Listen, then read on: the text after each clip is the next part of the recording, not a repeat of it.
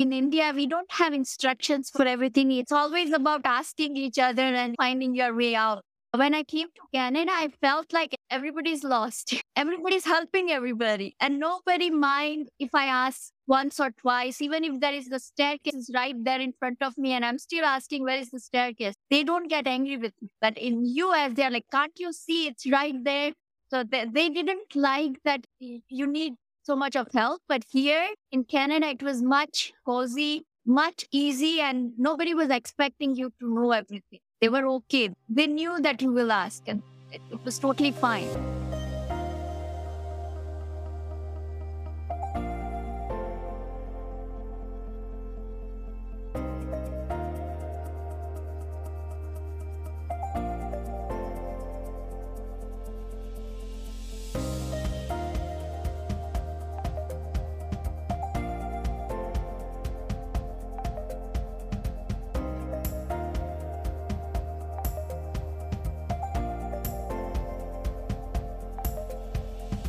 Hello, and welcome to episode 49 of Intercultural Insiders. My name is John McGraw, and I help newcomers, expats, and businesses connect across cultures to succeed in less time and pain.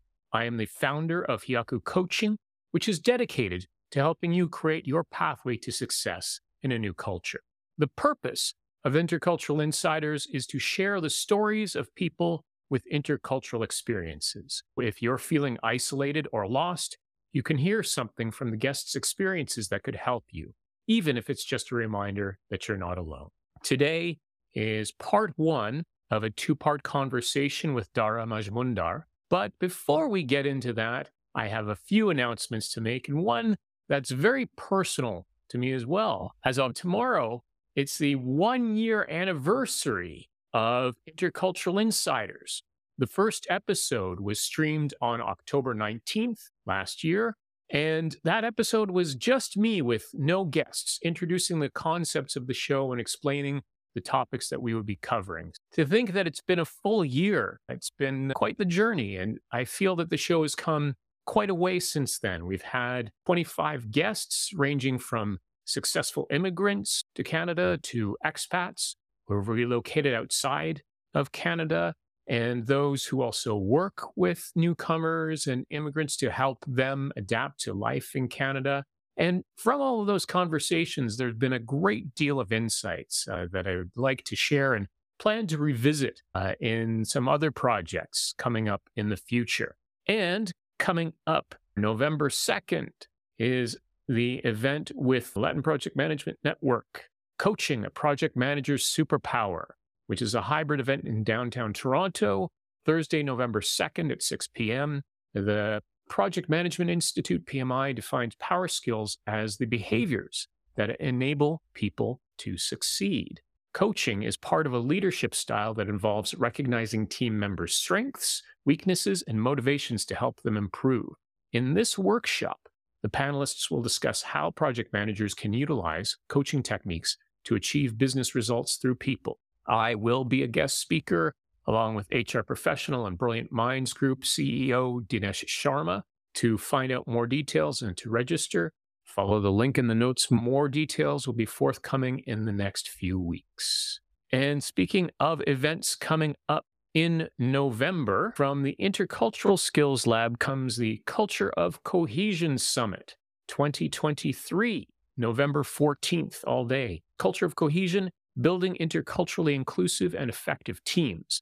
Diversity shapes the workforce. Inclusion makes it work. Less talk and more action.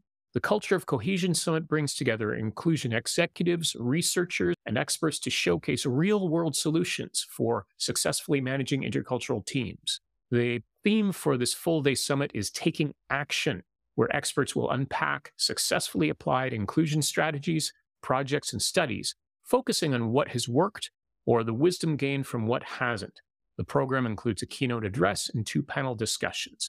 Breaking Barriers explores models for innovative, inclusive practices in skeptical environments. Building Bridges showcases best practices for managing interculturally diverse teams effectively, both upwards and downwards. To find out more and to register for this event, follow the link in the show notes. Again, This is a topic that means a great deal to me. I think there will be a lot of valuable insights there. And with all of those events announced, it's time to get onto our main focus, which is part one of the conversation with Dhara Majmundar. Dhara is a seasoned talent acquisition professional with more than 10 years in technical recruiting. She has lived, worked, and studied in 3 different countries. She immigrated to Canada more than 8 years ago and is settled well here in Canada. Some of the things that we talk about today include cultural diversity. Dhara shares her experiences with cultural diversity in India, the United States, and Canada, and she emphasizes the importance of avoiding stereotypes and assumptions when dealing with people from different cultures, and the journey to talent acquisition. Dhara's journey from IT consulting to talent acquisition is a testament to the power of diverse experiences. So without further wait, let's get into part one of the conversation with Dhara Majmundar.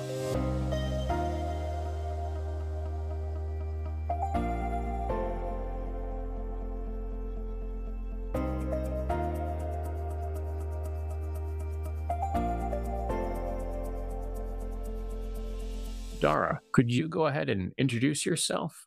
Yeah, sure. First of all, thank you so much for having me, John. I'm very excited to be here in this space. About me, I'm a seasoned talent acquisition professional. I have done more than 8 years into IT recruiting. I've worked in India, US, and Canada. I deal with a variety of people so far and different cultural experiences. And currently, I've started my personal career coaching services. So I try to help job seekers, especially newcomers, recent grads, and anybody who would like to reach their career path. So I try to help them with whatever knowledge and experience I have. I can see that you've got quite a wealth of experiences. I'd like to hear a little bit about some of your earlier cultural experiences. And I've heard quite a bit about the diversity just within India in terms of the languages, the cultures. So I'm wondering if you have any experiences there that you could speak to. That's right. So India has 29 states and 102 official languages. So Oh. definitely there is a variety. I'm coming from western part of India, from Gujarat. And even in my state, there's one language, Gujarati, but it has a lot of dialects. So after every 10 villages, you see a different dialect. In terms of that cultural diversity, when I came to Canada, I was sitting on a bus stop one day and somebody passed through and they said, Sat Sri Akal. So I said, Namaste. He said, no, but you are Indian, so you say Sat Sri Akal. I said, but I'm not Punjabi. So he said, no, all Indians are Punjabi. They say Sat Sri Akal. I was like, no. I was like, why do you think that? If you are Indian, you have to be Punjabi. I had an interesting conversation there. And for him, it was eye-opening thing that not all Indians do the same thing. I really like that you understand that people from India are coming from different parts and there's a lot of variety within one country itself. Because something really bothers me here in Canada is that people think that if you are from India and someone else from India, that means you will get along. Not necessary. Just like any other country, any other culture, we all come from variety of educational backgrounds, variety of cultural backgrounds, variety of thought processes too, right? So not necessary that just because I'm Indian, someone is Indian, we will be thinking the same way.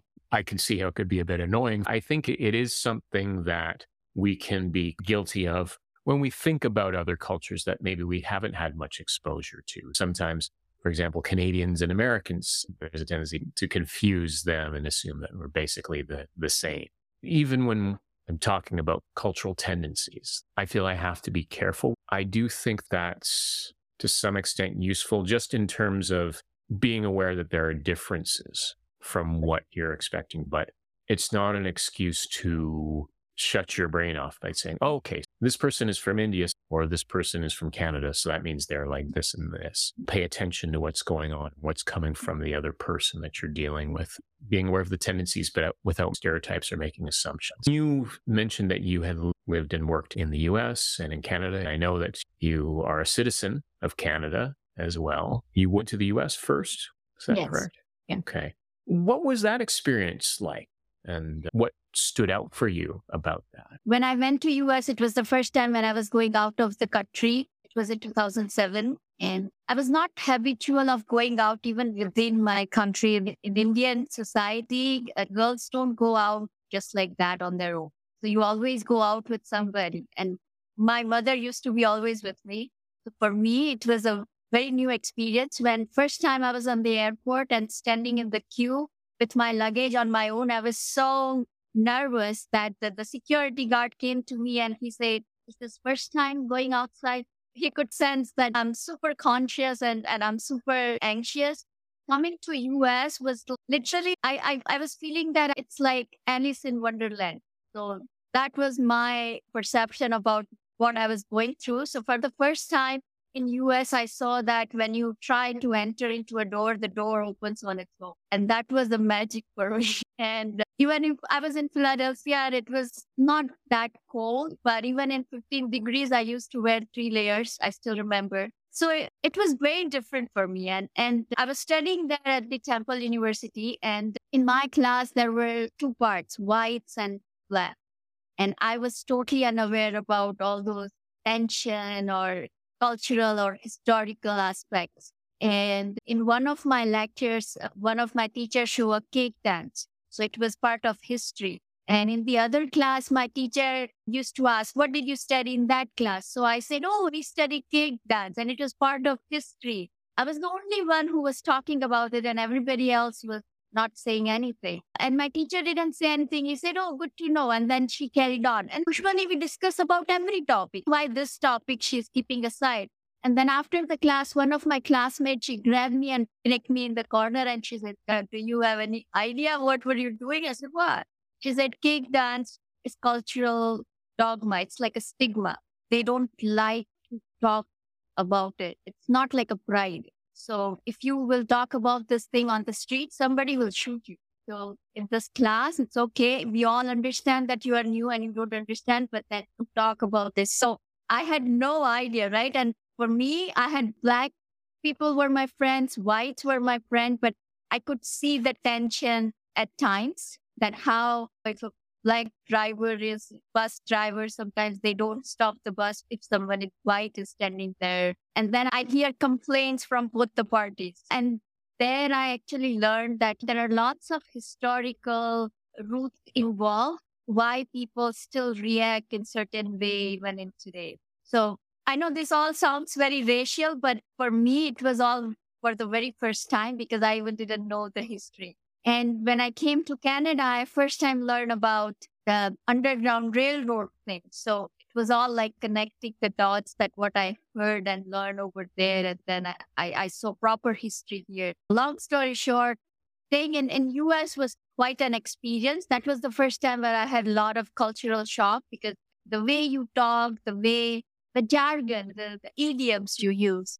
English is English, but it seems to be something very different. I'm glad that you were able to get informed about what was going on. And then coming up to Canada as well, were there things that you were able to notice quickly or that you were aware of? Do you feel that there is much difference overall? Yeah, I think there is a difference. So when I was in US, A, it was huge, and B, people were expecting you to know everything. Because I was new and in India, we don't have instructions for everything. It's always about asking each other and finding your way out.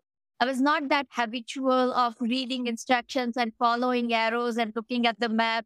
I had zero idea when somebody say go south, what is south, north, east, west. I think that was a little tricky for me. A, I was out of the country for the first time. And B, I think expectations were high. When I came to Canada, I felt like everybody's lost. Everybody's helping everybody. And nobody mind if I ask once or twice, even if there is the staircase right there in front of me and I'm still asking, where is the staircase? They don't get angry with me. But in US, they're like, can't you see it's right there? So they didn't like that you need so much of help. But here in Canada, it was much cozy, much easy, and nobody was expecting you to know everything. They were okay. They knew that you will ask, and it was totally fine. So I think there is that big difference that I definitely see. And it was a relief too that I felt, okay, I belong here. It's okay if I make mistake and it's okay if I'm lost or if I'm asking questions. So I think there is that difference. What's your thoughts on the reasons for those kinds of differences? I think in the basis of how people immigrate here, it's not very common that people just come to US, whole family. Either you have to go through student life and you get H-1B visa, which is like work permit, and then you bring family members. Again, they are dependent. So everybody in US is quite handpicked. You have to go through certain processes and then only you could be a part of the society. Whereas here, I think it's a little easier. I would say that people can come on PR with the whole family. So everybody is like new, right? Or even students, you can study here just in 1 year and then you can still get work study permit. Whereas in US, at least when I was trying to immigrate, it was difficult to get 1 year program and based on that, getting another work permit. I think it's a little easier in Canada to immigrate. So that way, everybody is new and everybody understands that. Whereas in US, it's difficult. I'd like to hear a little bit more about your background as a talent acquisition professional and where that started. That's a good question. After I graduated back then in India, I was an IT graduate. So I joined a software development company and I was IT consultant. So most of our clientele were in US. So I used to make calls and used to get the lead. So basically marketing about our software development services. So I think from there, I started learning about the US culture because first I had to actually learn that there are 50 states out there, how to pronounce them, have to pronounce the name of the people there before I make a call and all those etiquettes. My first time, I even didn't know the Bill and William both are same person because if somebody's William, they call them Bill. And I thought they're two different people. So I learned a lot over there and almost 3 years I was doing that. So basically I was the person who was bringing in the clients, bringing in new business. I knew their requirements. And then I was passing along this information to other managers to find a programmer so that they can work on their project. So almost after 3 years or so, my manager one day called me and he said, you know what, you know their requirements better. Why to keep a middleman? Why don't you start hiring for them as well? So I said, okay. And I started hiring the programmers. It was mainly Java developers or front-end developers. So all those people who were working on those projects. And then later on, we introduced SEO, which was like search engine optimization. So again, I was not part of it, but I was very curious to learn about that technology. And for me, it was very magical that you do some process behind and then company's website will come on the first page of Google. I thought, wow, this is amazing. How do you do that? So I get 1 month training and my manager said, if I train you, I want to use it. So now hire SEO developers and SEO technicians. So I started doing that.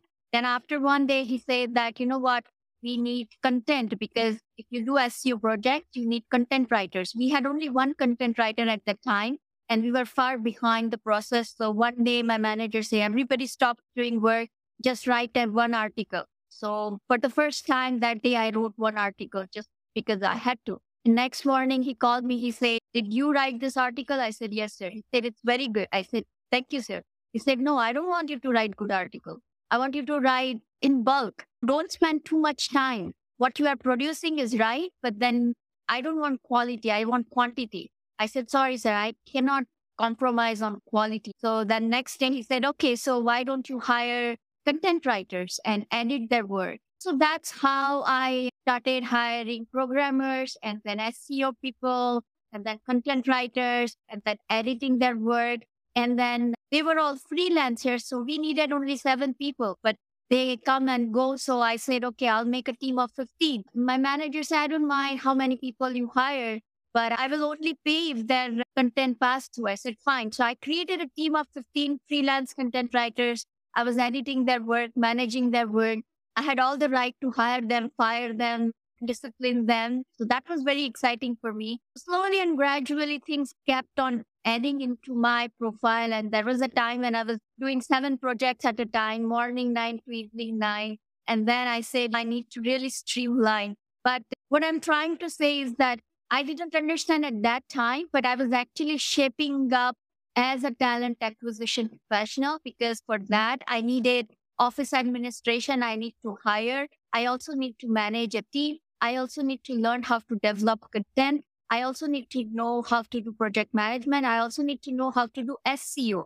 So today, if I'm writing content or I understand keywords, that all started over there. And then I was mainly focusing on recruiting for all the aspects of our business. And then when I wanted to come to Canada, I really wanted to study before I actually apply something. So I studied HR management here. I passed my exam of CHRP, Certified HR Professional, but then I was a little confused as to should I do HR or I should continue with recruiting? Because again, country was different, market was different.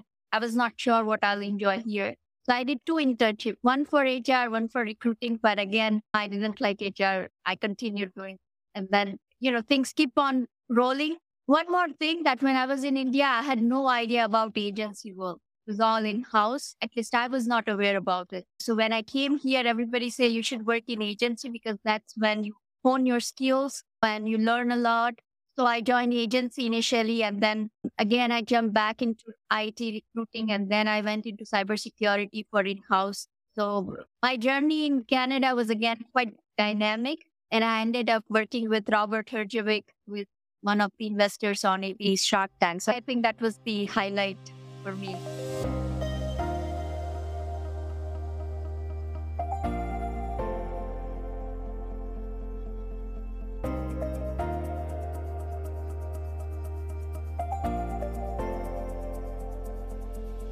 That was part 1 of the interview with Dhara Majmundar, and I'm very excited to share part 2 next week.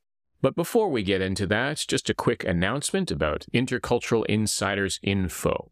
This is the official newsletter for Intercultural Insiders, and it gives news about the show, guests that are coming up, and the topics that will be covered. To subscribe to it, just follow the link in the show notes to my profile and LinkedIn. Another quick reminder of the LPMN event, Coaching a Project Manager's Superpower, Thursday, November 2nd at 6 p.m. To register for that, simply follow the link in the show notes. And for the Intercultural Skills Lab, Culture of Cohesion, Building Interculturally Inclusive and Effective Teams, the Summit 2023, coming up on November 14th. To register for that, follow the link in the show notes. Next session is part 2 of the conversation with Dhara Majmundar, streaming live on LinkedIn Live and YouTube, October 25th at 12 p.m. Eastern Time. Some of the things that we talk about there are confidence versus competence. We discussed how confidence is perceived differently across cultures, and Dhara stresses that confidence should not be equated with competence, as it can stem from various sources. Also, hiring decisions. Dhara shares her insights on the importance of considering a person's work history and performance over their appearance during hiring decisions. Asking questions. Dhara encourages newcomers to understand that it is okay to ask questions and seek clarification in their new environment, and understanding rights and responsibilities. Dhara emphasizes the importance of understanding one's rights and responsibilities to alleviate unnecessary anxiety and conflict, especially for newcomers to a country. That is coming up on YouTube and LinkedIn Live, October 25th, 12 p.m. Eastern. Until then, keep navigating your way between cultures towards your goals.